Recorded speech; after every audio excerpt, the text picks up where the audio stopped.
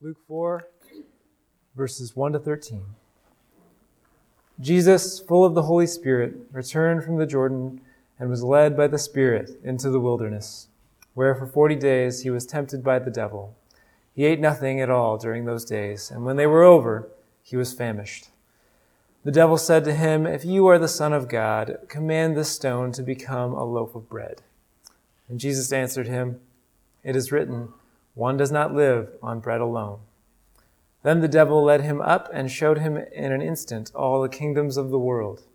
And the devil said to him, "To you I will give their glory and all this authority, for it has been given over to me, and I give it to anyone I please. If you then will worship me, it will all be yours." And Jesus answered him, "It is written, 'Worship the Lord your God and serve only him.'" Then the devil took him to Jerusalem and placed him on the pinnacle of the temple, saying to him, "If you are the Son of God, throw yourself down from here.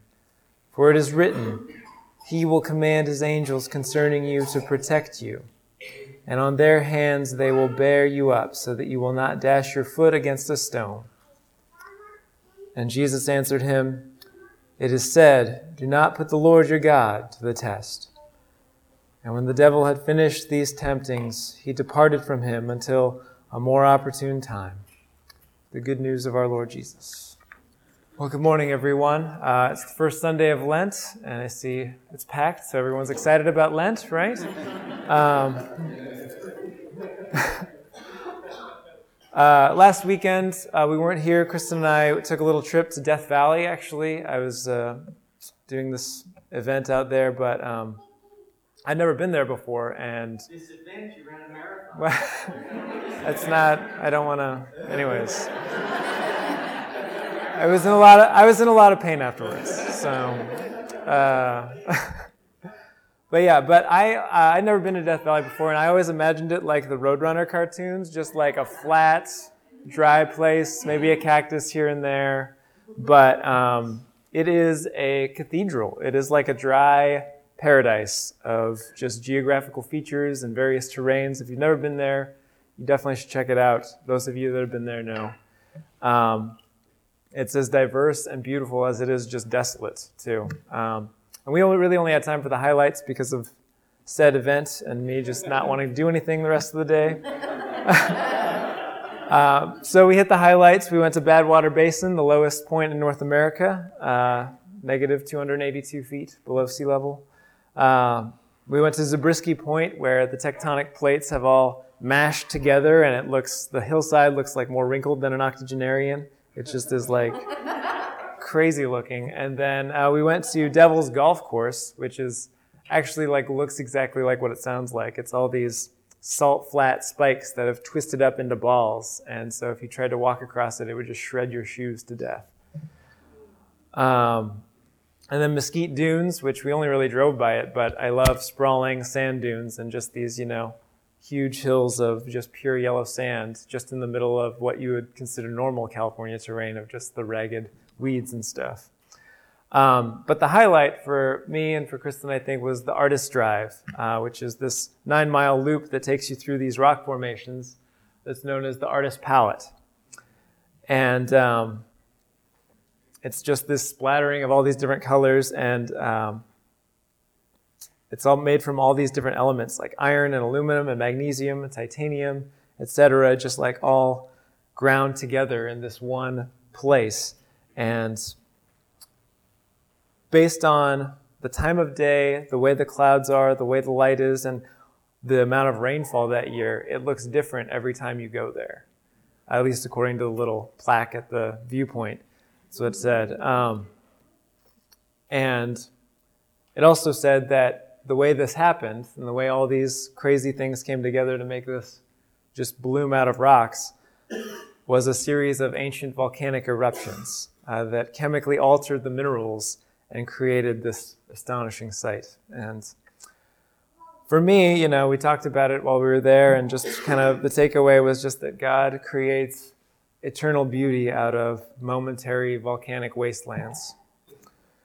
And for me, I think Lent is our chance to revisit the wasteland, to go into the wilderness, as we heard a lot through song and poetry, and just to go into that place of want, that place of longing where, like empty buckets, we are craving water to fall from the sky. It's a place of pain and a place of, as we see in today's scripture, a place of temptation and a place of deliverance. And the scriptures we've read today for our contemplation show us and reveal to us that the pain of temptation in the world gives rise to the limitless provision of God. And so we go with Jesus into the wilderness. And I want us to just consider this passage from Luke 4, the temptation of Christ. Jesus is led by the Spirit. Jesus proclaims the law to the devil, and the devil just stands there and lies to Jesus and just throws shade at him, basically. And Jesus' proclamation over and over, as it is written. And even when the devil tries to take that back from him, as it is said, as it is written, is the proclamation of faith, a proclamation of values, and a proclamation of just the limitless care and provision of God. And the focus of this, this is the headline in your Bible, is probably the temptation of Christ.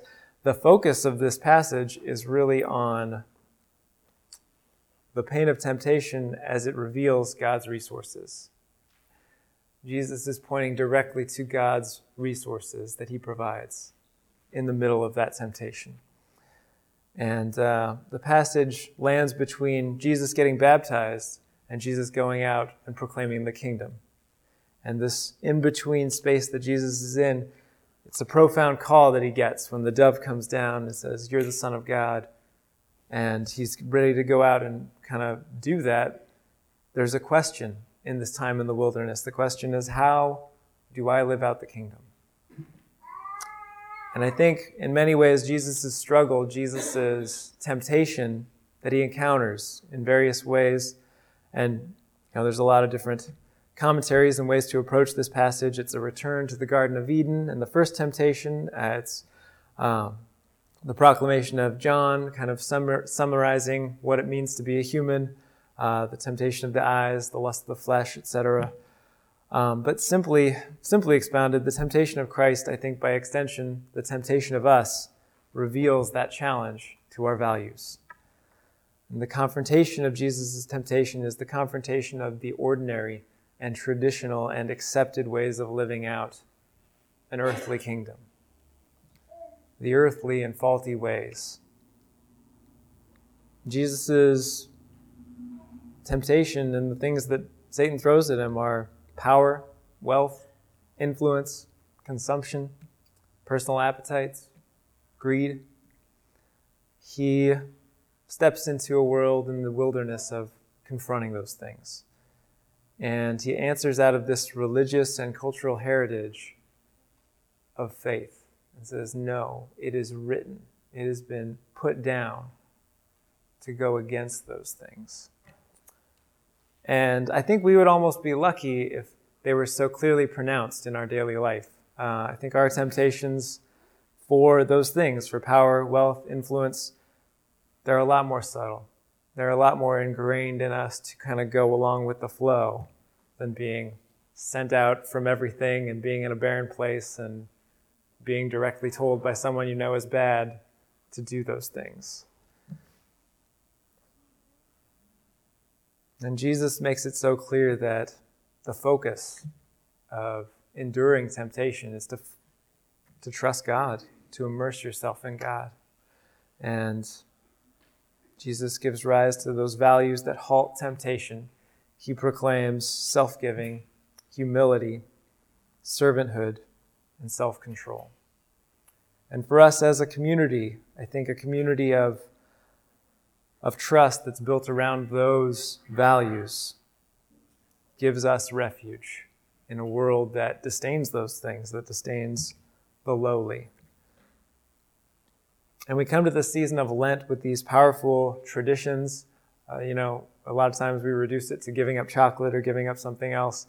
But the observance of Lent consists of three things, and really four: fasting, giving, praying, and I would add contemplating.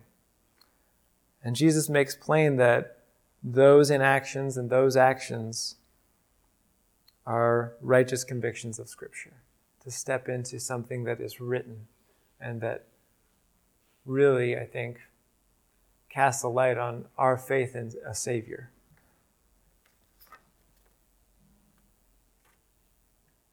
And it is the overflow of that humble Christ, that brokenness in the wilderness, in which we stand victorious in Christ. And the pain of temptation, the pain of enduring that temptation, Nikki, I was blown away by your poem, is the pain of an overcomer, of the pain of someone that steps into Christ and Christ overcomes. And I think when we encounter these temptations in the world, these darknesses, it really is a reminder of our call to be a light in the world. I think above all, temptation and the adversary that Jesus encounters shows us what Psalm 91 echoes. Our call to worship is that it is the refugee that finds shelter in God. And in the passage in Romans we read, Romans 10, Paul really takes up the idea of faith. He's talking about faith. Let me read it again. He says, "The word of faith is near you, on your lips and in your heart. And so confess with your lips that Jesus is Lord and believe in your heart that he is raised from the dead. You will be saved." And the provision of that powerful salvation is what our spiritual journey is all about, is constantly looking to God as the one who has rescued and the one who will rescue us. And that just that word alone, faith, I think I would say that when Jesus says it is written, that is that connection to faith. And that our faith is in something firm and that doesn't change. And the word, when we talk about believing or faith, the Greek word for faith just encompasses everything: confidence, assurance, hope, truth, belief, and trust. It is so much more than just acknowledging a concept, but it is plunging your value, plunging your identity into that concept. And this faith that Paul sets out for us in Romans stands like a rule of life. It's a path of faith that leads us with Christ into the wilderness. It's faith that is the beginning of life. And under the pain of temptation, faith reveals to us the glory of the God who saves. And Paul reminds us, salvation is for all. It is this overwhelming provision of God that doesn't discriminate. It doesn't change with who we are, who we think we are, who somebody else is, or who we think someone else is. This faith, this discipleship, this shelter in which we dwell in God. It's a space for us to live and be and figure out all the hard stuff.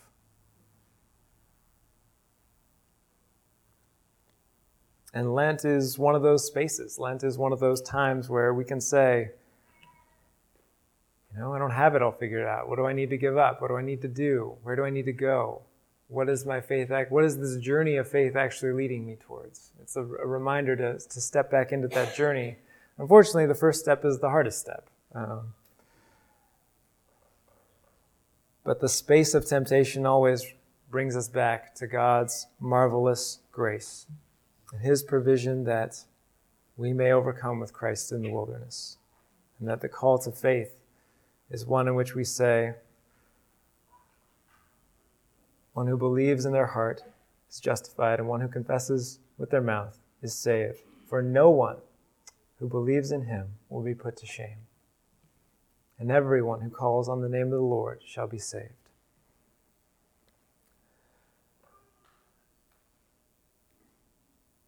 And when we look at God's provision, I also want to just talk about our offering passage, Deuteronomy. Represents this call to give. Again, it's easy to think of Lent as a time of giving up, but it's also a time to give forth in the absence of giving up. It's a time to look around us and say, what has God given us that we can offer? And I especially love just verses 8 and 9, where it says, "The Lord brought us out of Egypt with a mighty hand and an outstretched arm, the terrifying display of power, and with signs and wonders.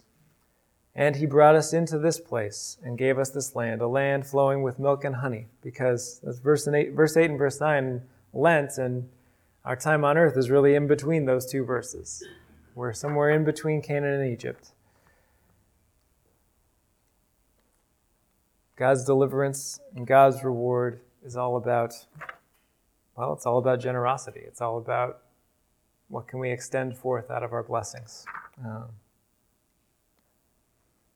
This passage in Deuteronomy reminds us that redemption is rooted in God's faithfulness to his own word, and that he proclaims justice for the oppressed, shelter for the homeless, grace and love for the marginalized.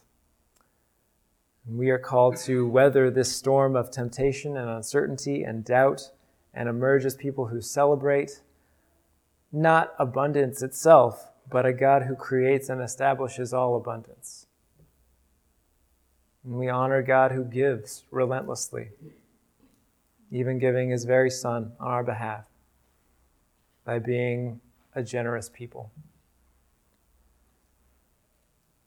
And we see this idea that God shepherds the weak, the needy, the broken, each of us counted among them, and then he leads and disciples the broken and the needy to imitate him, to follow him as one who shepherds, to draw close to him through the spirit of generosity. I think that one of the temptations of the wilderness, the pain and the harshness of our neediness, is that we contemplate the act of giving up certain things because the temptation is to withhold what we have. The temptation is to guard and to store up for ourselves earthly treasures. But God wants to forever marry the needy who have received with the needy who are still in need. And the cure for temptation is to withhold is to give. And we are called to imitate God in these things, not just out of our material resources, but of ourselves, of who God has made us to be.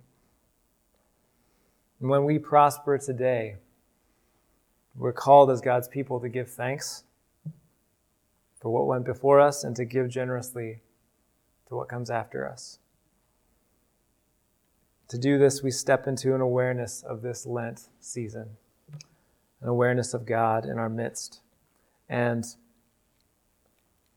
just to tie everything together, we opened this morning with Psalm 91. We heard Psalm 91 read twice, actually. It was in the call to worship, and it was in the mouth of the devil. And there is ample room, I think, for misunderstanding and deceiving until we press into what God means in Psalm 91, until we press into the truth of it. And there's actually a tradition that remembers Psalm 91 in the military as the soldier's psalm. There's a legend from World War I that the 91st Infantry Division supposedly adopted the Psalm 91 as their kind of thing. They were said to have had a commander that was a really strong Christian, and he said everyone needs to memorize this psalm. And then, miraculously, they didn't sustain a casualty the rest of the war, supposedly. That's not true. But that's one of those things. And I have on my desk in my unit, I have a stack of books called The Soldier's Psalm, Psalm 91, and I can hand them out to guys and they'll read it. And it's a way to encourage people with Scripture, but it's kind of wrong too. So it's a struggle, because as brilliant as God's word and promises are in this psalm, it is just such a short-sighted view of that beauty to say, well, maybe God will protect me from getting shot or something like that, Psalm 91 is a hymn of thanksgiving in light of a previous deliverance. The psalmist invokes many different names of God. He calls him Elyon, the Most High, Shaddai, the Almighty, Elohim, God, Yahweh, Lord. The psalmist is almost searching. He's almost just like a painter, just splattering, just trying to get a word or a thought or a way to narrate the impossible character of a God who has saved him, who has delivered him. And he does this just by stating what the Lord provides and how the Lord has provided. The psalm does not promise that we will be unscathed in life. If you just make a cursory reading of it, it kind of sounds like it. Psalm 91, we read the first two verses. It goes on and says, "No evil shall befall you, no scourge come near your tent. For he will command his angels concerning you to guard you in all your ways. On their hands they will bear you up, so you will not dash your feet against a stone. You will tread on the lion and the adder, the young lion and the serpent you will trample underfoot. Those who love me, I will deliver. I will protect those who know my name. When they call to me, I will answer them. I will be with them in trouble. I will rescue them and honor them. With long life, I will satisfy them and show them my salvation."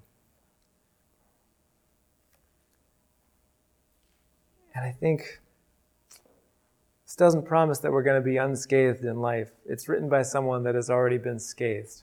It's written by someone that's already suffered, someone that's already been surrounded by snakes and lions, someone that's already felt the wounds of this world,